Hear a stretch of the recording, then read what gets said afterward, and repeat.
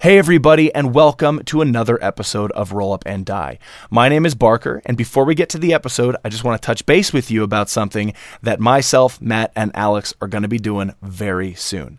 On Thursday, June 30th, Matt, myself, and Alex will be in a live Google Hangout playing a role-playing game, because at our core, we're all just gamers, called Microscope. We thought this was a really cool way to celebrate our 50th episode. That's crazy. But we definitely wanted to alert you that we're doing this because not only do we think you'd enjoy watching it, we're also going to be giving away 2 free copies of the PDF version of Microscope, the RPG. This game is awesome. Some people might even call it more than a game. It's a world-building event. So ultimately, we're looking forward to this massive idea you can steal that we're going to be doing pretty soon. But basically, keep track of our Facebook page at facebook.com/rollupanddie.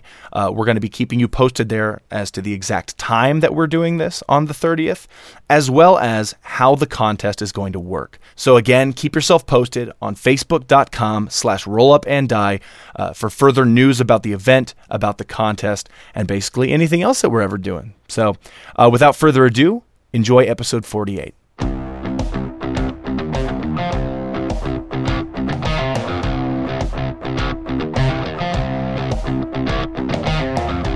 It's Sunday, June 26th, 2016, and you're listening to episode 48 of Roll Up and Die.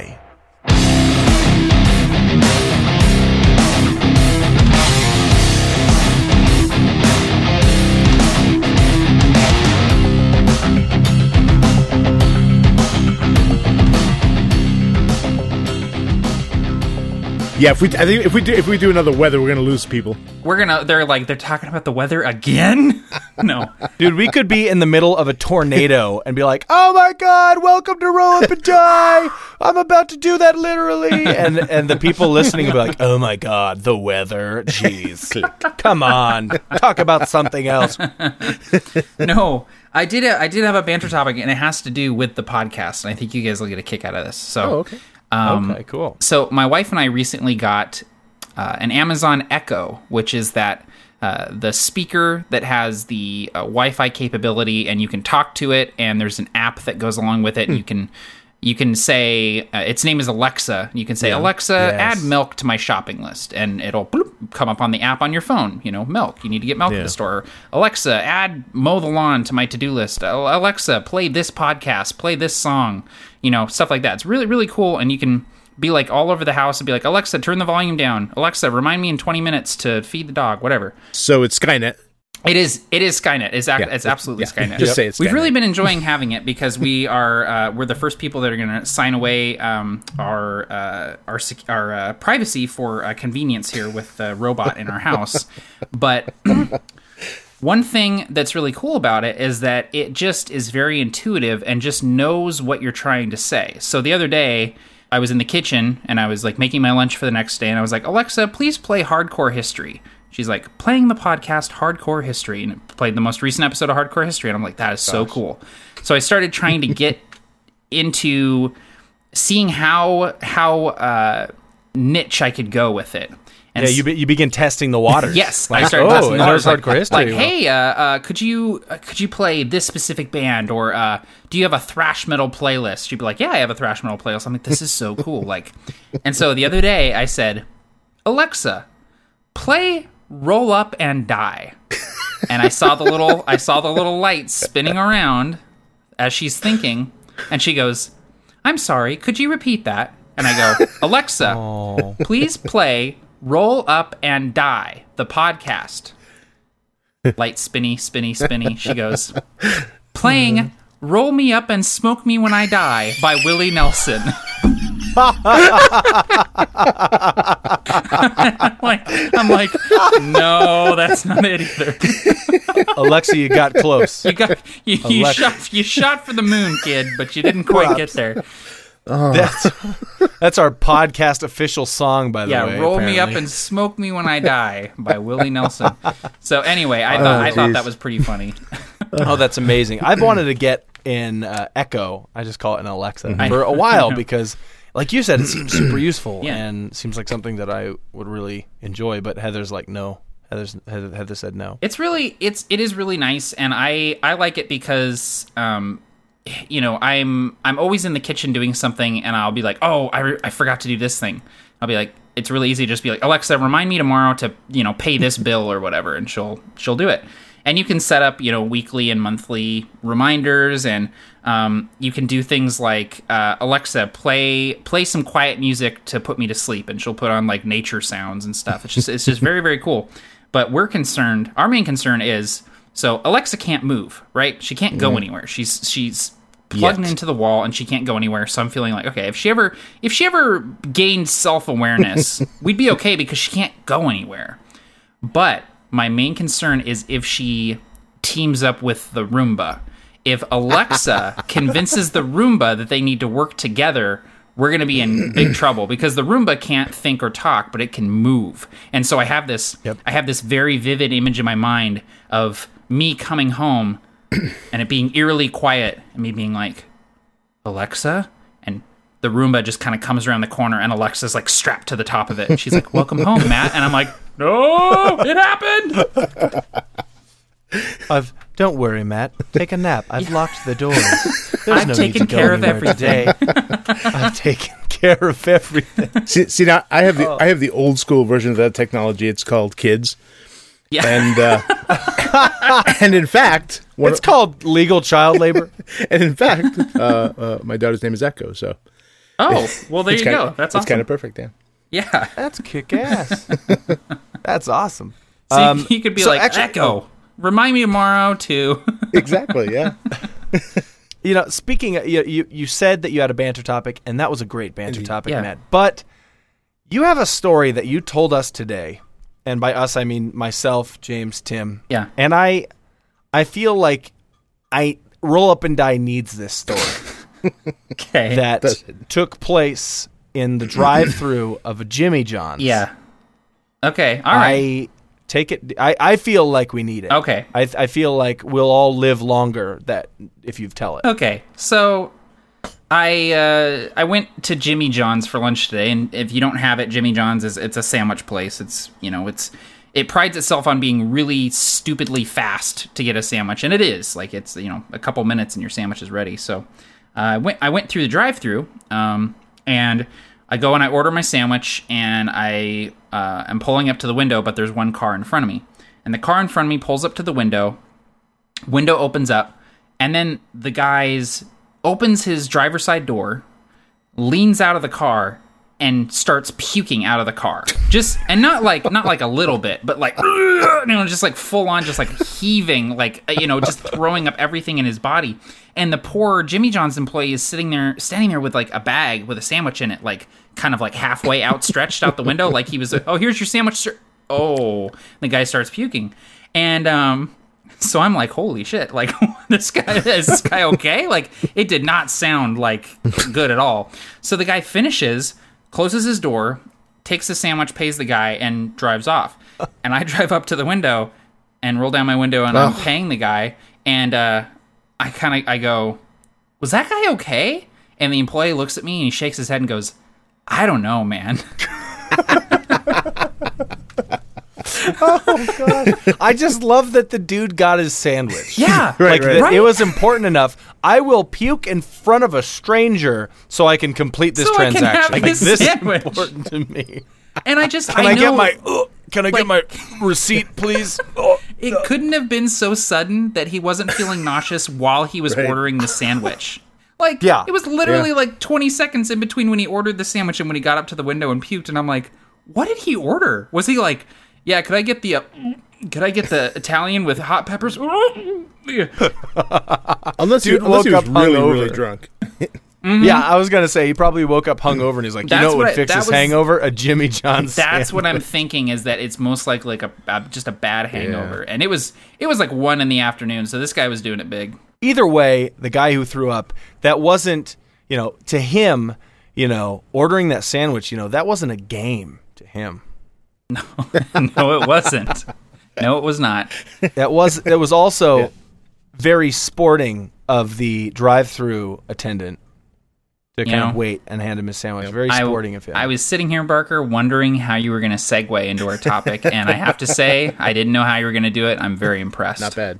Thanks, man. I am 1 for 46 on segues so far, so I feel like, every 100 episodes or so, I snag a couple. Yeah. It could be a turning point, too. This could be something new. It could be. Maybe this is like the new feat that I've taken at level 6. The new era of segues that makes You've leveled sense. up, yeah. Absolutely. And I am very excited for this topic today. I love this topic, and a lot of people don't. So here we go. Everybody who's listening, welcome. You're listening to Roll Up and Die, your incredibly sporting RPG podcast. My name is Barker. And my name is Matt from A Fistful of Dice. And my name is Alex, a.k.a. Captain Gothnog.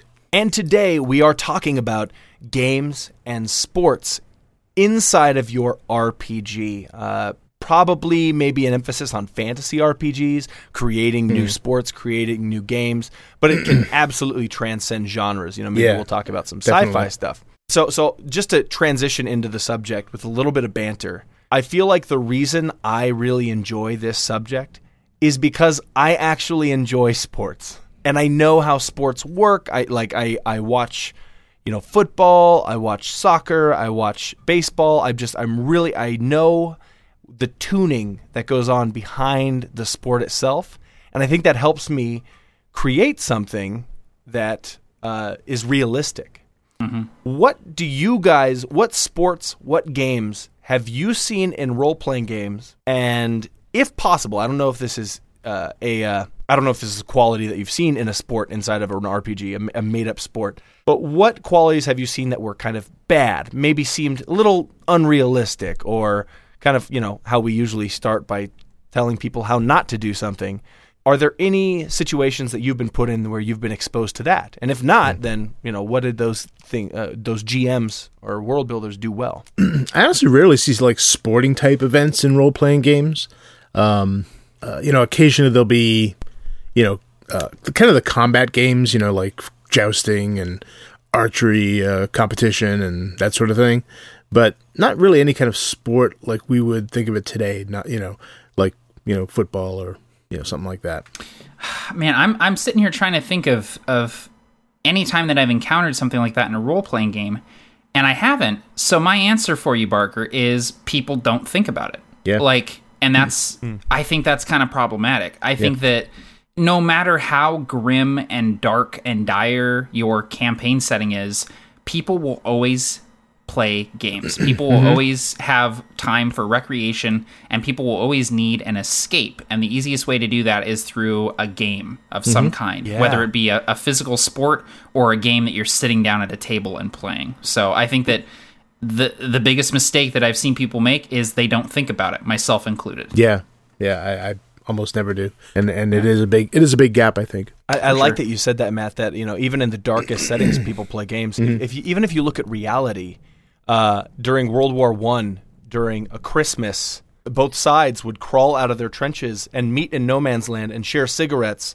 Like, we're talking people who've been murdering each other for months. And just to find that small amount of peace, played soccer in no man's land in Belgium and in France. Yeah. And sports can bring people together, and a lot of nerds like myself, like us, don't like sports. And it's been a very interesting thing for me growing up being picked on for being a nerd, and now I'm an adult and I'm picked on by nerds for liking sports. Yeah. It's just this, it'll never go away. We won't pick on you, I promise. Oh, you can pick on me? I do. I'm totally used to it. I pick on myself too. But I think that then this topic, is going to be a difficult one for us to approach, because it was kind of a spur of the moment type of, hey, let's talk about this. But then let's talk about sports in like fiction or, fantasy, not fan fiction, but, fantasy genred fiction that we can think of that's done really well. What do you guys think of? Well, one of the most famous ones recently is Quidditch from the Harry Potter series. I mean, that's such an intricate fixture of the world, both for the character and the background and everything, really. It just kind of took on a life of its own, to the point where there are actual Quidditch teams in real life now that play. They don't get to fly, but they do the best they can. Yeah, they emulate the rules as close as they can. Yeah. Right. I'm reading through the Harry Potter books now, and as someone who enjoys watching sports, I think that J.K. Rowling really understands how a sport works. Mm-hmm. Yeah, because even listening to the Quidditch chapters on Audible, it's really exciting. Like this feels like a real sport. Yeah. Matt, can you think of anything else? So the two that come to mind for me are not necessarily sports, but more games. Is Tak, the game of Tak from the Kingkiller Chronicles books, Nice. which it's very similar to chess, but with kind of some cool differences to it. And that's pretty central to the story because a lot of the times that's what the characters do in between things, because the majority of the books takes place at this magical academy. And so they go to this tavern in the town basically like a college town, and they go to this tavern and they play Tak. And it's like describing the game of Tak and how it's played and how everyone has their own set of pieces for Tak is really cool. It reminds me of like people coming with like magic decks, and everyone gets out their decks and plays against each other. It's like everyone has different pieces for Tak. And then the other one that I think of is Pai Sho from the Avatar series. Yeah. Which is it's like a tile game, basically. It's very similar to like a Chinese checkers type game, but there's different pieces with symbols on them that all do different things. And the game is so central to like the lore of the universe that there's actually an order of people, like a secretive order called the Order of the White Lotus. And the way that they communicate with each other is with these White Lotus tiles from the Pai Sho game. And so if you have this specific tile, you can use it to sort of, it's almost like a secret calling card of this Order of the White Lotus. So I love stuff like that where it's like, it's a game. Yeah. It's what people do for recreation, but it's like intrinsically tied to the lore of the world. Yeah. That's really cool. It made me think of in The Witcher 3, there's a card game called Gwent. Yes, Gwent is great too. That's a great example. It's a really cool game. It plays like Hearthstone kind of. It does. Like it's addicting. Like I'll be playing, doing this campaign, and I'll spend just 3 hours playing against this dude at Gwent because it's playing a just game as within fun. the game. Yeah. Yeah, exactly. Yeah, my I bought wife- The Witcher 3 so I could play the card game against AI. My wife saw me playing Witcher 3 and she's like, "What game is this?" I was like, "Witcher 3." She's like, "I thought that was like a third person game, like you actually see your person. This looks like a card game." I was like, "Yeah, this is part of the game, but it's not actually the game." And then you have to explain it, which is more embarrassing. Yeah, Like, exactly. oh, I'm being a nerd within the game that's You're less like, I nerdy. spent God. fake money on fake cards to play this fake game within this video game that I've bought with real money. Yeah, exactly. And that's what all I've done for the last 4 hours. Yeah, I think that games are important too because you can play them, you know, and not only learn about the world and see what facets of the world are important to the non-player characters, but they can play them themselves. Yeah. How do you do that though without just having someone roll athletics 9 times in a row or roll intelligence 9 times in a row to see if you can choose the right card or something like that? Like, how would you guys do that? Yeah, I don't know. It's kind of tough. There has to be sort of like a risk reward type thing, I would guess, and you would almost have to run it almost like a combat or any sort of situation where there would be different checks involved and things that they would have to do, things that they could attempt to do within the game. If you were doing a game that was like a dice or a card or a board game, like it'd be easy enough to figure out how that would work. I've done things before where they can basically play blackjack with dice where they're trying to hit a certain number but not go over it, and they can kind of, push their luck with it and stuff. But with an actual sport, that's a little tougher to do, and I would be interested to hear your guys' thoughts on how exactly you would do something like that without making it just like dry mechanical rolling. I guess it kind of depends on the sport you come up with. I mean, I like to come, I think that these kind of things would grow out of the culture, and with so many different cultures scattered throughout a world, you wouldn't have the sort of homogenous games like we have now, where they play soccer in like basically around the world. Right. You'd have more localized games or regional where they compete with each other.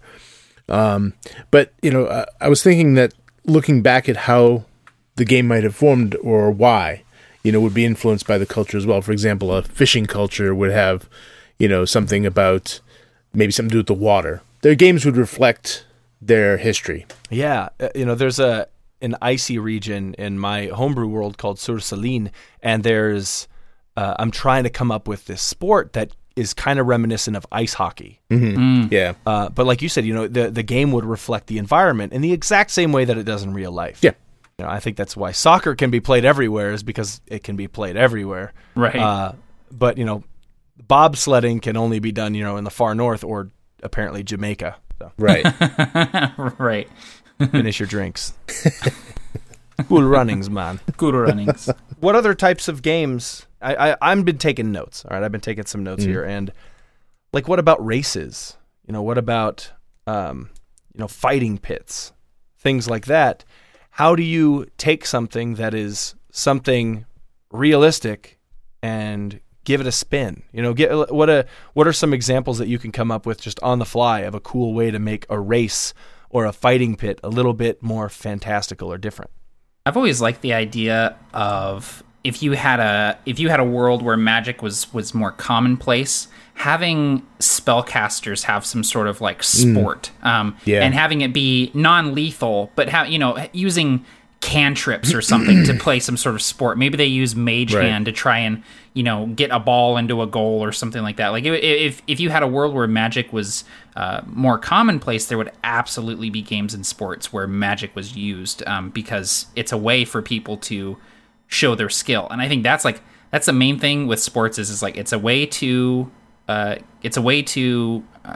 relax. It's recreation, but it's also a way for people to appreciate the skill of other people. That's why a lot of people watch sports, pro sports, is they want to, people are really good at what they do and they enjoy watching that. And I think it's the same way with any sort of fantastical sport where people would be watching it.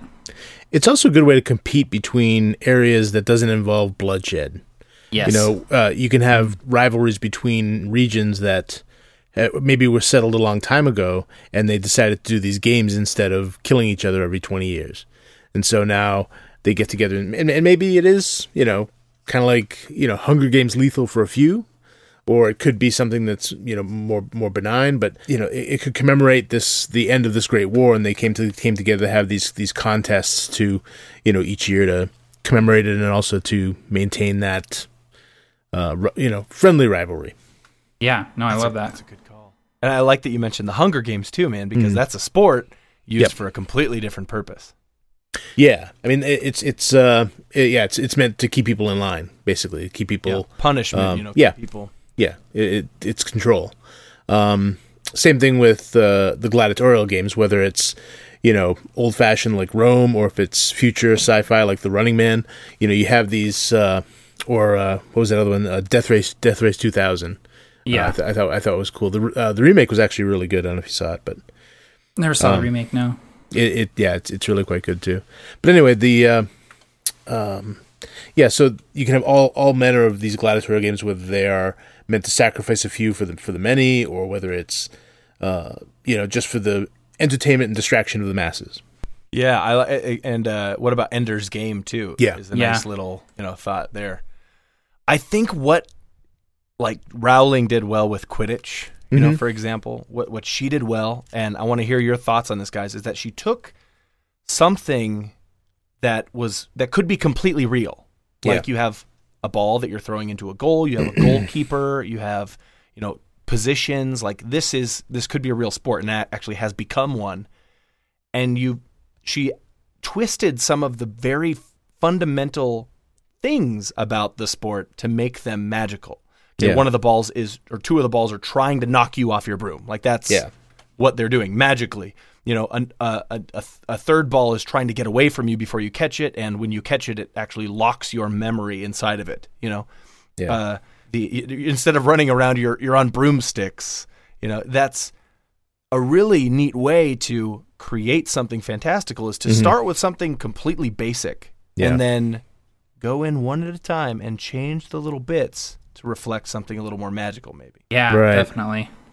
I think it's real easy to come up with some of these more martial or violent sports, but coming up with something more frivolous, imagining some sort of D&D world that has a version of soccer in it. That's just not something that come into people's minds at all. Because you'd think what would be kind of the purpose of it, other than to just pass the time kind of thing. Because we're used to sports in our world, which is a much bigger thing. It's not as personal, I guess. Whereas if you're just a bunch of people in a town or a village, you just get together to do it for fun. Right. So it's done for very different purposes than we're used to. Maybe. I think, one of the things that someone could do, though, is to change that up a bit and make it, like you had recommended, these two rival regions face off at what's the in Matt's world, there's a city that's or a village that's in a tundra, and they're known for their fighting pits, but instead of like a boxing arena, it's on ice. Yeah. So they're fighting on ice that's magically kept cold or something like that, and so maybe these two regions, select their champions to go beat the snot out of each other in this sport, and that means a lot to them, and maybe a lot more people do it for fun. Maybe people are trained to do it. And all of a sudden, the culture, you've taken this country that was once just, okay, well, this place is cold and, it's cold there. And you've turned it into a place with cultural values. And that might be a little morbid, but they exist now where they didn't before. I was thinking another idea for a contest might be to acquire like certain contracts. For example, every year this town contracts for merchants to bring their goods to where they need to go. But they're going to contract with only one group. So they have these groups who are all competing, kind of do this race, across 20, 30 miles. They have to make a loop or whatever, come back and with their goods intact, kind of thing.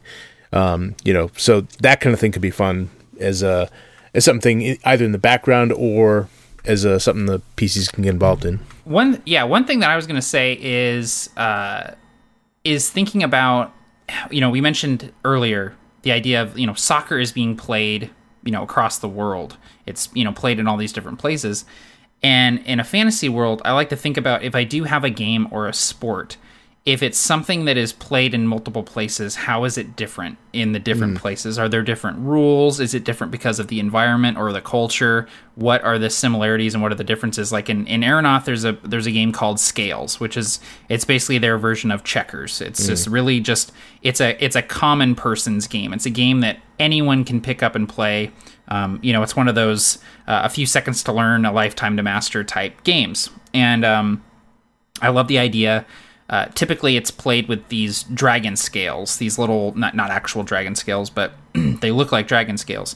But I like the idea that in the different cultures, the pieces might look different. Like, maybe if you go to a dwarven kingdom and they're playing scales, they're using different types of precious stone. Or if you go to an elven kingdom, they have their pieces look like leaves or something like that. I've always liked that idea of having it, reflect the culture that it's being played in.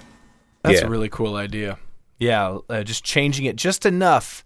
But that also shows me, if I'm a player, that, wow, this game is everywhere. Everyone plays this game. And you can also look to history. There's a lot of games that we don't think of today. I'm thinking more of personal games like, games you play in a tavern or amongst friends, that kind of thing. And I know there's one, I think it was a Viking game, but basically you've got a board kind of like a chess or checkerboard, and the difference is that with most games like that, you start off with both sides have more or less the same stuff. Like a chess or checkers, you have the same pieces you're working with. With this, you have the one in the middle, who is one player, and then he's surrounded by these other pieces that are played by the other player, and so it's a very different strategy for each of them, because they can do different things.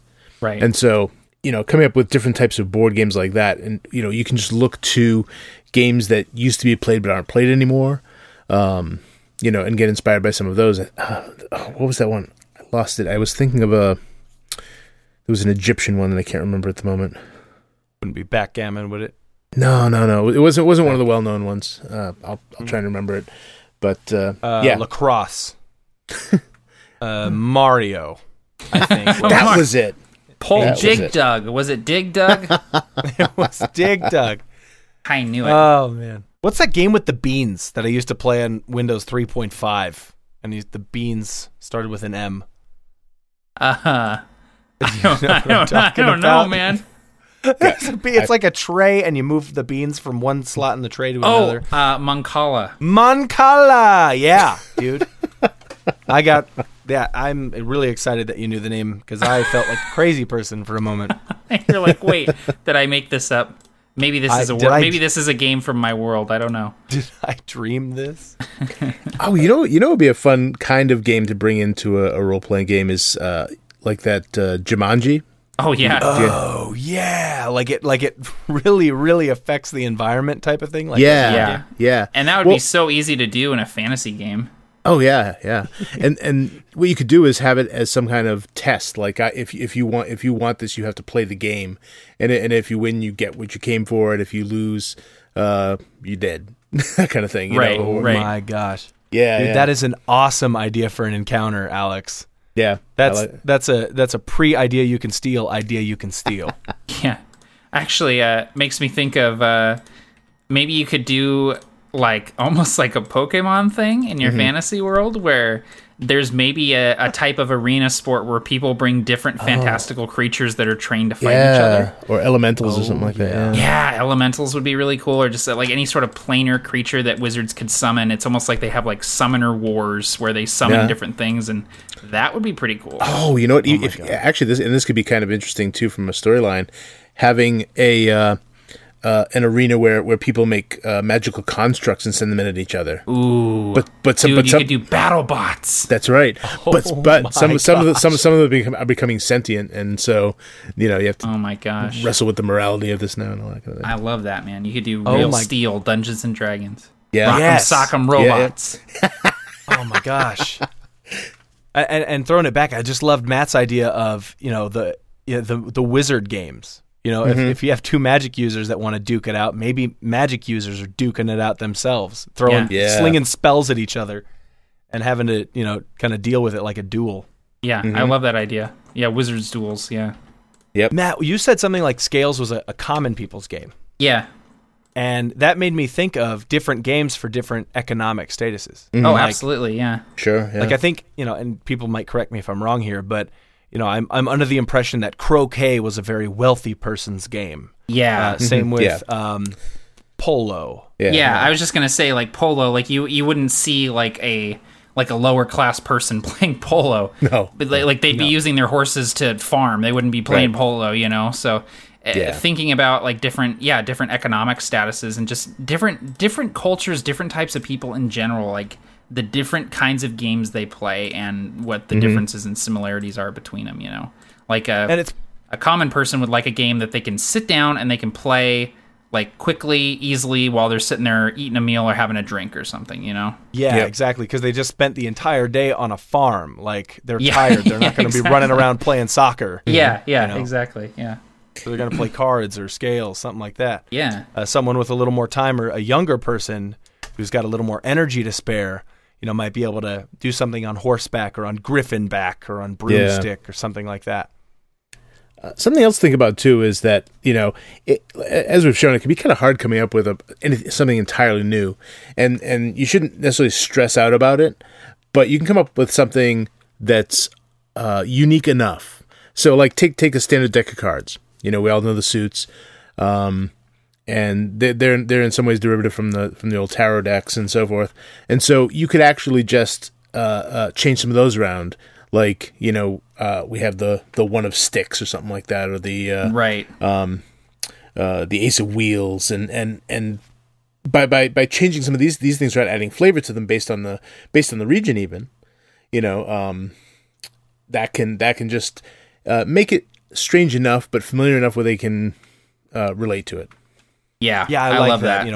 Wheels, wands, stones, and skulls, or something. Right, those are the four suits, and everyone knows what that is, and everyone knows there's an ace and a king in there. But just like you said, just changing that small amount makes it completely different. Yeah, and instead of king, you could say emperor, lord, or the lord card.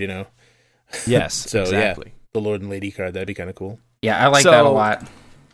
Yeah, Duke, change some of the words. Well, that's like things in D&D, there's dragon chess. It's like it's like chess, but it's just a little bit different. The pieces have different names and look different and stuff like that. Well, and looking to sci-fi, another classic game from there is in Star Trek, the 3D chessboard. Yeah, I mean, there are detailed instructions for that out there that you could play it. Just setting up a board. Oh my gosh, that would freaking drive me crazy. Yeah, we used to carry that at the board game store that I worked at. We had that 3D chess with the 3 tiers, and it was. We tried to figure it out one time, and it was like, nope. Can't do us it. too, and it gathered so much dust because it was so expensive, and no one wanted to risk it. I know, but you see that's a great example of the game being immersed in the world because they're in space, and so it was kind of like Spock mentioned in The Wrath of Khan, where he said, when he's talking about Khan, and he's like, his pattern indicates 2-dimensional thinking, because people who are spacefarers would have to think 3-dimensionally. And so that would be the next logical step, pardon the pun, in the game of chess, because chess was a strategy game, right? So it was about moving across the board in 2 dimensions. Well, in space, it's a different issue. So that's true. It makes that's interesting. sense. Maybe I should watch that movie. Does Benedict Cumberbatch play chess in that? I can't really remember it. Sorry. Do you need me to call the ambulance, Alex? Just don't make me remind you of Clooney's Batman, okay? Oh, man. Yep. Actually, you were bringing up sci-fi, and that reminded me, if you want to go to the extreme in sports, in science fiction, just Tron. That whole world is a game. Or multiple games. Oh, and you could do that in fantasy with like an extra dimensional space, Yeah. There was a spell made for this low budget thing that they produced back in the 80s called Tome of Mighty Magic, and it went up to 20th level spells. They added a whole bunch of new levels to the spells. It was really extreme, but one of them was create plane, and it takes like 100 years to cast, and you create your own plane of existence essentially, and within that you are the god of that place, so you can do whatever you want within it. But that made me think of, you could have a wizard sport where a wizard creates kind of this extra dimensional space that he controls entirely, and that you have to figure out how to get through that. Oh, I love that. And and for this we'll say wizard or deity or whoever's controlling the extra dimensional space, they're in charge, and this whole thing is for their entertainment. So you have to do this stuff, and it's almost like you got to play the game in order to get through the encounter, the mission. Yep. And that'd be a cool thing to do in a D&D game that I've never seen done. Yep. I think it might be cool for us to go around and do kind of some multiple ideas you can steal. Yep. Yeah. And I think that the first person, like there are 3 of us, the first person come up with an environment. The second person come up with a type of sport or game that's played in this area. And the third person kick it up a notch. Like your job is to either say, yep, that's perfect, or say, you know what, we're going to do it on broomsticks or something like that. Okay, cool. Yeah. The environment will be a jungle environment, sort of tropical, very hot and humid. Okay, so I'm going to absolutely jump on the trope wagon here and say that this sport is played in the canopy of the forest, and it is, the players are running along branches, swinging on vines, but the rule is you cannot touch the ground or breach the top of the canopy. You cannot reach the sun or the floor. Perhaps even the game is called Twilight or something. Oh man, that's probably a bad idea because with vampires. Maybe it's called Dusk or something. Some sort of word that means in between two extremes. Yeah. But what are they carrying? What are they trying to do? Alex, this game evolved originally because they're either they do or their ancestors would harvest special fruit up at the top, up near the top of the canopy.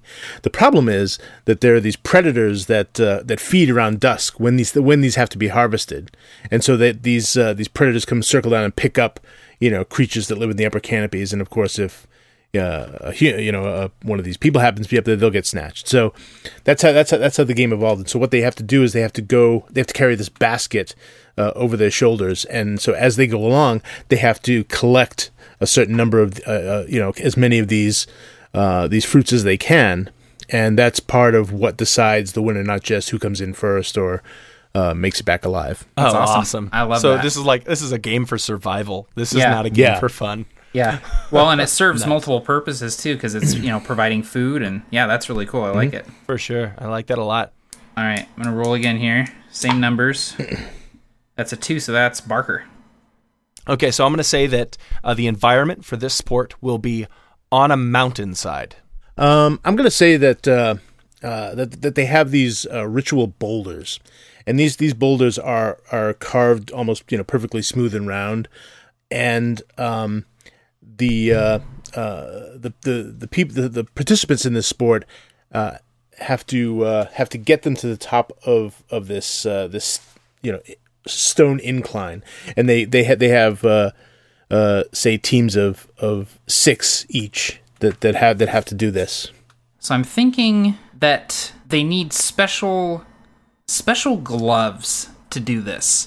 Special, almost like gauntlets, and I think that it's part of almost like a rite of passage for the people in this area to make their own gauntlets. Maybe growing up, they inherit some gauntlets. Some gauntlets that don't fit their older brother or sister or their father anymore, and so they wear these special gauntlets. And I think they're made out of the scales of the mountain drakes that call these mountains home, and they're specifically designed to protect your hand against scrapes and cuts and things like that from these boulders and clambering up these rocks and things like that. So I think that at some point in your tenure, you have to hunt and find one of these drakes and use its hide to make your gauntlets for the game. Yeah, make your gloves for the game. Nice. For the reckoning. Want to do one more? Yeah. Yeah, let's keep it up if you guys want to. Sure. We can do all types of different games. Mm-hmm. So that's a 1, so that's you again, Barker. Okay, I'm going to say that this game takes place indoors. It's on a board. That's what we'll say. It's played on a board. It's a common tavern game. So, it's a game played in a tavern. I think that this is a game called Tankard. And usually what you bet is a drink. It's customary for the loser to buy the winner a tankard of ale. The pieces are old keg taps on this board.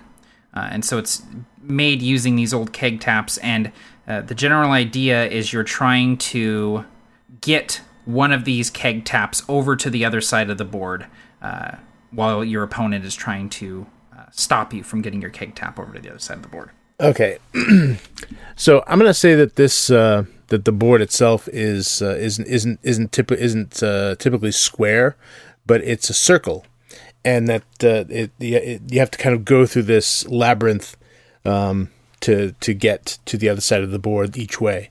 And let's see, we need something unique to this.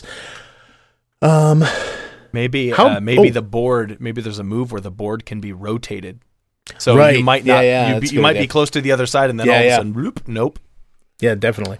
So, so that I like that. That's so the board can be rotated under the right circumstances. What would those be? Maybe they have. You could tie it to like a drinking game of some sort, where if you manage to finish your drink before the other person, you get to spin the board or something like that. Maybe.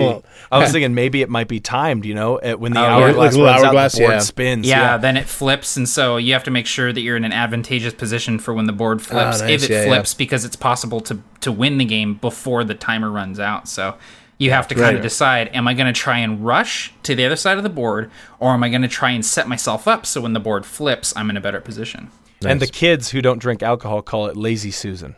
I like it. I was gonna say the board's just sitting on a lazy Susan. Yeah, that's perfect. Yeah, man. So I think we should make one more that's very similar to like a sport that we might see on TV nowadays. Okay. Kind of like a team sport, a field sport, or something like that. you see on TV nowadays. Yeah. that I pay attention to on TV nowadays. That you people on Earth play, yes. Yeah. Yes, that we people on Earth play. So I rolled a 6, so that's me. I'm going to say that the environment for this sport is water. It's played in the water. I think that it's an island sport, and there's a specific little lagoon where they go to play this in this pool of water with a waterfall coming down into it. Okay, cool. I'm going to say that this sport involves boats of some kind. Canoes, perhaps, like single person or maybe 2-person canoes.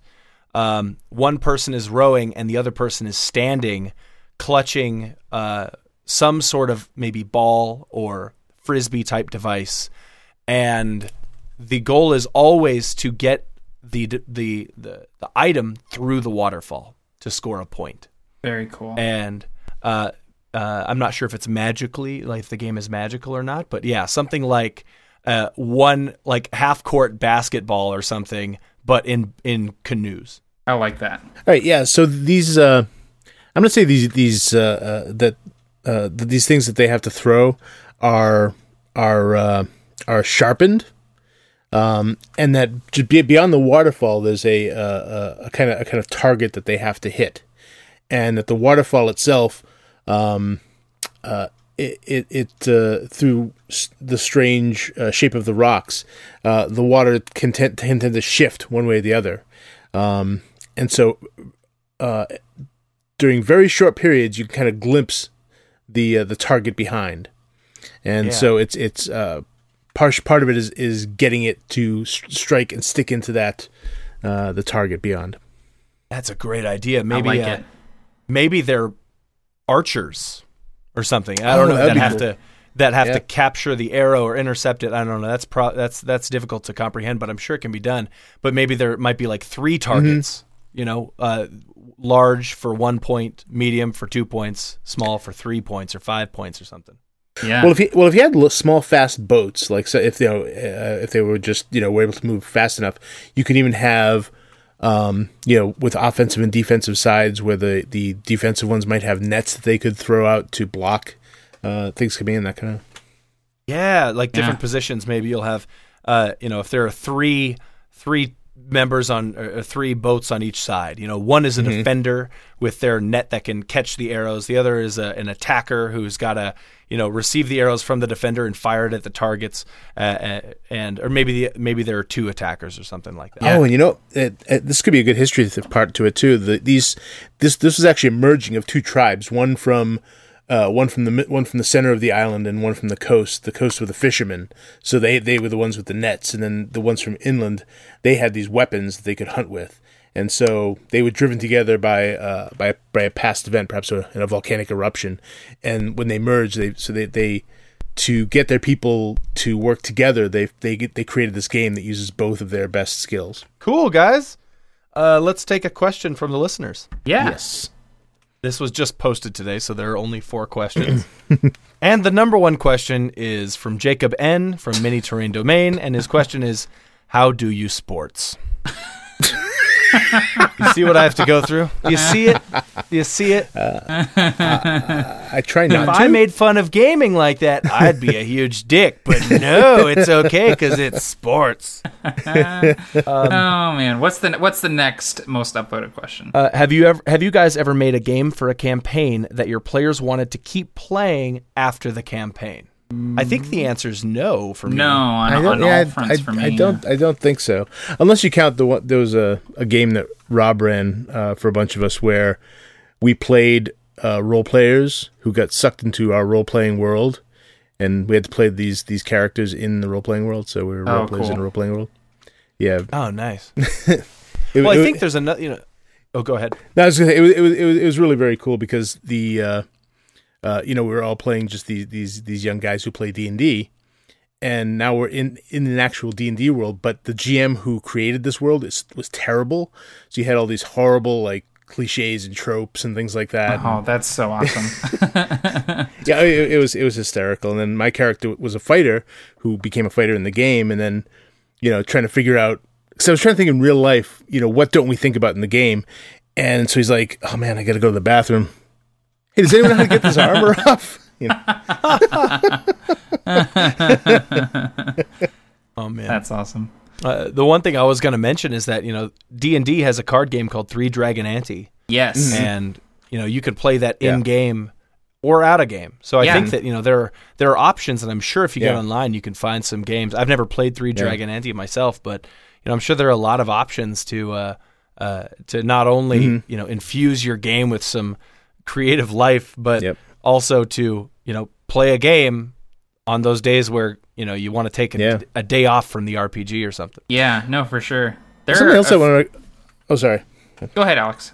No, I was going to say, something else I recommend is... I know there are books out, but I'm sure you can find a lot online.